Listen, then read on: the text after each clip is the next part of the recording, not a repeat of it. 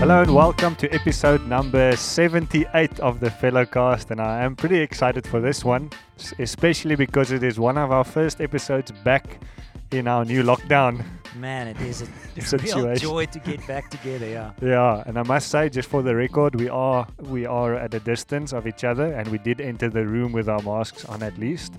But today, Pastor Garth will continue with our Bring Your Own Bible series on Genesis chapter 35 onwards, I believe. Yes. And I'm really excited to see where this is going to go. So if you've been listening, if you've been following along, I'm sure you know where we're heading. If you haven't, you can find all the previous episodes recorded on the Fellowcast channel and listen to them.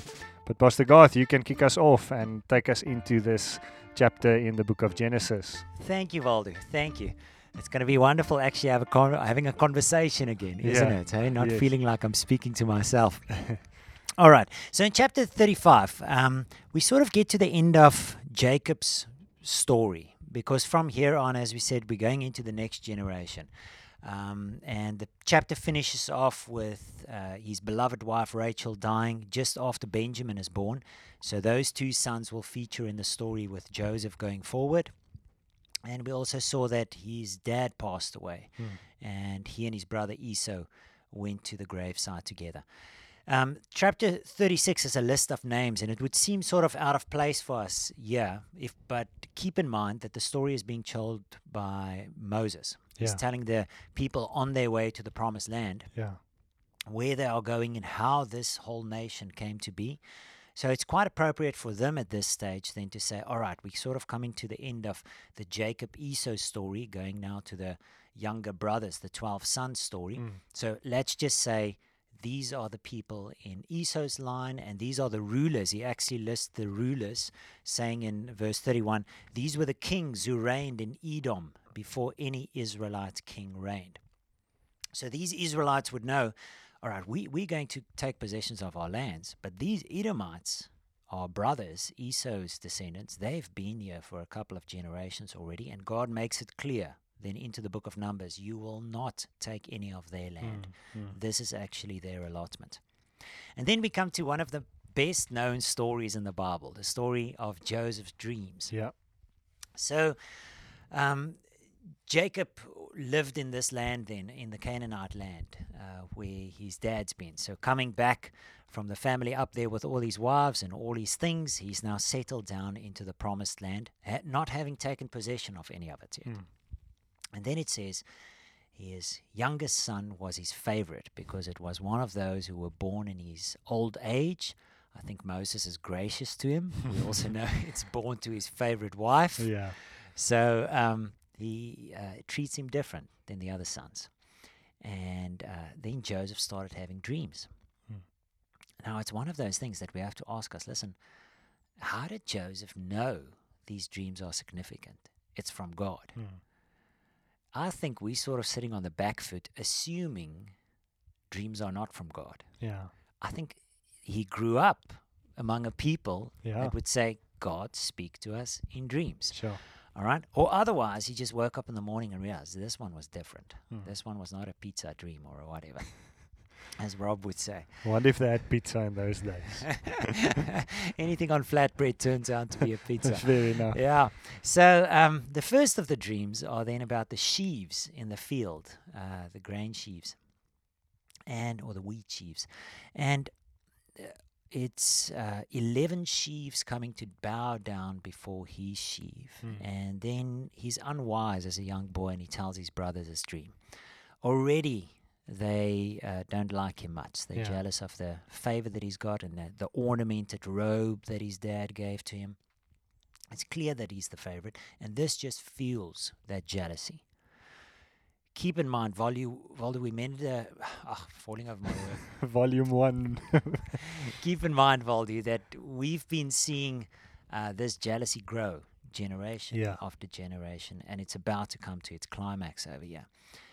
But Joseph doesn't help it by sharing this dream. And the brother says, what? Are you going to be king over us? Who do you think you are that we should come and bow down before you? Then he's got another dream.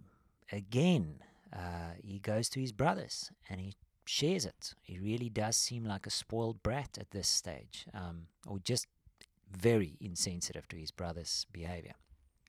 And this one is a step up from the previous one, because the 11 stars and the sun and the moon comes to bow in front of him. And when he tells it to his brothers, even his dad is upset and says, "Boy, do you really think me and mom must bow down before you as well?"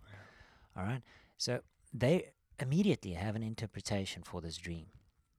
Looking forward into the story, we know this is going to be fulfilled. But at this stage, I don't know if it was wise for Joseph to share it. Well, then the brothers are out in the field. They're looking after the sheep. And Joseph is sent with some food and also with a message, just go and check on your brothers. They're not at the place where he goes to look for them. They've moved on from there, and a guy along the road says to him, "No, I've seen them go over there." And boom, off he goes. So he's far away from home. They really have gone a long way to go and look for good pasture for the animals. They see him coming along the way, and the brothers start chatting to one another and say, "Here comes that dreamer. What do you say? We take him and we kill him." Eh? Sure. That's right. That's a bit harsh. That's a heck of a lot of jealousy already. At this stage, it's murderers' hearts. Yeah. The enemy have come in and just dirtied up their hearts to the point where they're willing to kill. They really cannot stand this guy anymore. So this is a evil growing in their hearts. It's that sin festering. Yes. And again, if we can just say, this has been coming for a couple of generations. The enemy has got a foothold here, a beachhead, and it's been going and going. And now he's at the point where he's controlling these brothers. Yeah. This is something that's been growing over time. So immediately they've got this plan and say, well, we kill him, chuck him into a cistern, and we just say that he's been killed by a ferocious animal. We found his body or his clothes or whatever. But Reuben, the eldest of the brothers, he actually says to them, "Man, let's not kill him. All right, let's not have innocent blood on our hands. Let's chuck him into the pit. All right, let's just teach him a lesson." And he says that to them with the idea that he wants to come and save him later. So he's got this in his heart. And then once they've done that, strange enough, the Bible says, when they sat down to have their meal, they saw, oh, here comes a Midianite party, a caravan with merchants coming around. And Judah is the one that says, "Hey, let's sell him. Let's make a buck out of the brother."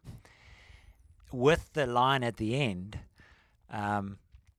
he is our flesh and blood after all. To justify the sin. Yeah, but how bad is that? Yeah. You would say you recognize he's your flesh and blood, but I'm willing to sell him as a slave. Yeah. Instead of killing him, let's just sell him. Yeah, it's really vus. These guys' hearts are really evil at this moment. And I just got this picture: the brother sitting down to a meal, the other one sweating blood there in the pit.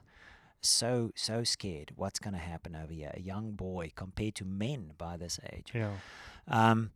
And sure enough, they take him out, and we'll see just now that Reuben wasn't with them.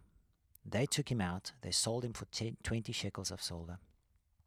And it's always this picture pointing forward to Jesus, isn't it? Being sold by his own countrymen, by his brothers.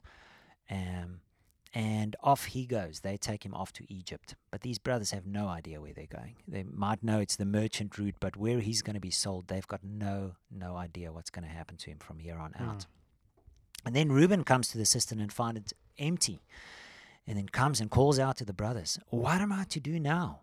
How am I to answer to Dad for this boy that's gone?" And they've got his cloak. They tear it a bit and throw some goat's blood on it, send it off to Dad with a slave. And with a message, see this, see if you recognize it.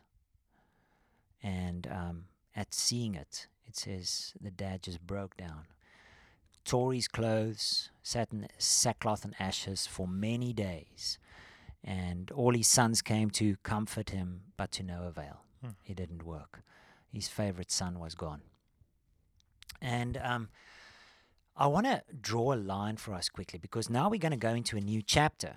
It just ends off saying, meanwhile, the Midianites sold Joseph in Egypt to Potiphar, one of the attendants of Pharaoh, the king of Egypt, and he was the captain of the guard. So he's a really important man. And then it drops into this random passage, this chapter just speaking about Judah and Tamar. It seems to break the story. But if we keep in mind where it's coming from and where it's going, the next chapter is going to be Joseph standing up to temptation, even if it means being chucked into jail for something that he didn't do. See the story of Joseph, of Judah and Tamar, in contrast to Joseph, this guy in a foreign country. Dad doesn't see him, nobody knows him, and yet he's willing to walk the line. And Judah back at home messing up completely. Yeah, sure. So just listen to it, and that the Bible really, let's just remind ourselves, it's not random. The order of it, nothing of it is random. Yeah. It really speaks to one another. So let's just jump a little bit back, because in our previous lesson, we just quickly saw this quick verse that says, and Reuben, the eldest of Jacob's sons, went to go and sleep with one of his dad's wives, and his dad found out about it. So if you sort of want to see a list of the brothers for yourself, the eldest one is Reuben. All right, he's got a black dot next to his name. The next one is Simeon, and then Levi. Both of them have massive black dots against their name. They've just killed a city of innocent people and nearly cost their dad's life in the process. The next one now is Judah. He's number 4 of the brothers. And he's the one that's willing to sell his brother as a slave. Because, he is his flesh and blood. But now we're going to see he's got a serious moral failure as well. So here's the story of Judah and Tamar. Judah at one stage then decides he's going to move away a bit from the family, and he goes to stay in a place called Adullam. We later, with the story of David, we're going to hear about this. He's going to hide in the cave of Adullam from Saul. So that's the territory, sort of in the Jerusalem mountain range. Okay. And he makes friend with a guy called Hira. And this Hira seems to be a bit of a partner in crime, because all throughout the story he pipes up. And Judah decides to marry a Canaanite woman. And from this marriage then, he has a son. The first one, the eldest, is Er, E-R. The second one is Onan, and then later, a bit later, last son, Shelah. For the first one, he finds a wife, and she marries a woman called Tamar. And then the Bible, with no details, just says, but Er was evil in the sight of the Lord, so the Lord let him die. And according to the tradition of their people, you want to keep the name of your sons alive. And so he says to Onan, the second son, says, take your brother's wife, go and sleep with her so that you can have children with her, so that his name can continue. And that was his brotherly responsibility. But every time that he went and slept with her, knowing that the son that will be born is not going to be counted as his, but his brother's, he decides not to go through with the act. And so he sheds his semen on the ground every time that they would sleep together. And because of that evil, the Lord also caused him to die. Now, Judah stands back and says, wait, same woman, 2 sons, what's going on over here? So he says to Tamar, go and stay in your father's house as a widow until my last son, Shelah, will grow up and be old enough for you to marry. And sure enough, she goes home and she waits and she waits and she waits, and she realizes, wait, he's not going to give me the son. I'm never going to be married. And then the story jumps, and it says, one day Judah then went off to the place where he's, to Timnah, to the place where his sheep will be sheared. And she finds out about it, and then waits outside a little town on the way to Timnah, and she's dressed as a prostitute. Now, Judah's wife passed away, his Canaanite wife, and maybe she knew, listen, he's going to be easily tempted. So she's dressed as a prostitute with a veil across her face so that she would not be recognized by her father-in-law. And Hira is along with him on the road. And as he comes there, he says, "Come, let me sleep with you." And she says, "All right, what's going to be my payment?" And she says, "Give me a goat, a young goat, as payment." To which he says, "All right, but you don't have the goat with you now, so I need some security to know that you will pay me." And Judah says, "All right, here is my signet ring with its cord and also the staff in my hand." So it's all stuff like my wallet and my phone, Yeah. basically. All right. Also, in fact, the signet ring used to be something like a credit card. Yeah. You know. So here it is. I will send you the goat, and then you can send this back to me. So he sleeps with her, and as soon as he got back home, he sends Hira off with the young goat to the town where this girl was. But they say, "No, there's no shrine prostitute here. There's never been one. No, we don't know who you're talking about." Hira comes back and says to Judah, "I couldn't find her." To which Judah says, "All right, let's just let it go. Let her keep the stuff, because we've done our part. Just now, we're going to look like fools looking around the town or all over for this prostitute." Yeah. So he wants to keep it quiet. 3 months later, word comes out, Tamar is pregnant. Word comes to Judah, "Your daughter-in-law is pregnant." And his reply is, wait for it, "Bring her out and let her be burned to death." Yes. Yeah. Hey, what a hypocrite. Yeah. Sure. And as they're dragging her out of the town where she lives to be burned to death, she says, "Wait, here's a signet ring, a cord, and a staff." She sends it back to her father-in-law and says, "Look at this. Do you recognize it? Whose is this? I'm pregnant with this man." And when he sees it, he says, "She's more righteous than I am." Yeah. And she stayed for the rest of her life in her father's house. And finally, 2 sons were born to her out of that moment. And it's a funny moment. When the kids are born, it's just a sideline story.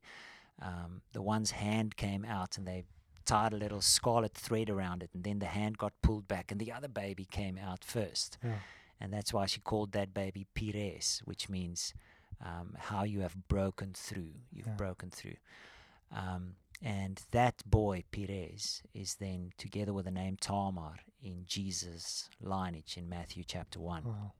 So this entire story, being fallen, sinful, gets redeemed by Jesus, who says, "I am born to a sinful people. Yeah. I'm the perfect man born for this line and every other line that looks like it." Yeah. But in contrast then, going forward to the next chapter, the story of Joseph, who gets to Egypt, away from family and everybody. He's a slave. He honors God. God blesses him. And Potiphar says, "Wow, whatever this man touches is blessed." And quickly he raises him up as the head over all of his servants. And everything Potiphar had was entrusted to Joseph except his wife. And that wife kept calling him one side and said, "Come sleep with me. Come. My husband is away. Come." And finally, when she tries to force him, still he wouldn't give in. And he ran out the house, she grabbing his garment. And then she makes an alarm and says, "Look, this Hebrew that you brought here, he tried to fool with me." And he got chucked into jail for that. And still he would remain righteous. Still he would walk godly. Yeah. Hey? Incredible. It's amazing. Yeah. So that's where I'm going to leave the story for now. Just have this picture in your mind that it really is all throughout. Joseph is like an image of Jesus Christ. And just again, he's not perfect. Yeah. Right? We see he really wasn't smart at the beginning. It doesn't seem like God's wisdom to share all these dreams or whatever else. It's not that we have to go and look for a sin for him, because Romans tell us all have sinned and fall short of the glory. So yes, Joseph have sinned, but in a great way, he really is a picture for us of Jesus Christ. This one that is other than the brothers, and who's mistreated by all the brothers, and at the end of the day, he forgives them completely and saves their lives from death and destruction. by welcoming them into this land where he has all this power.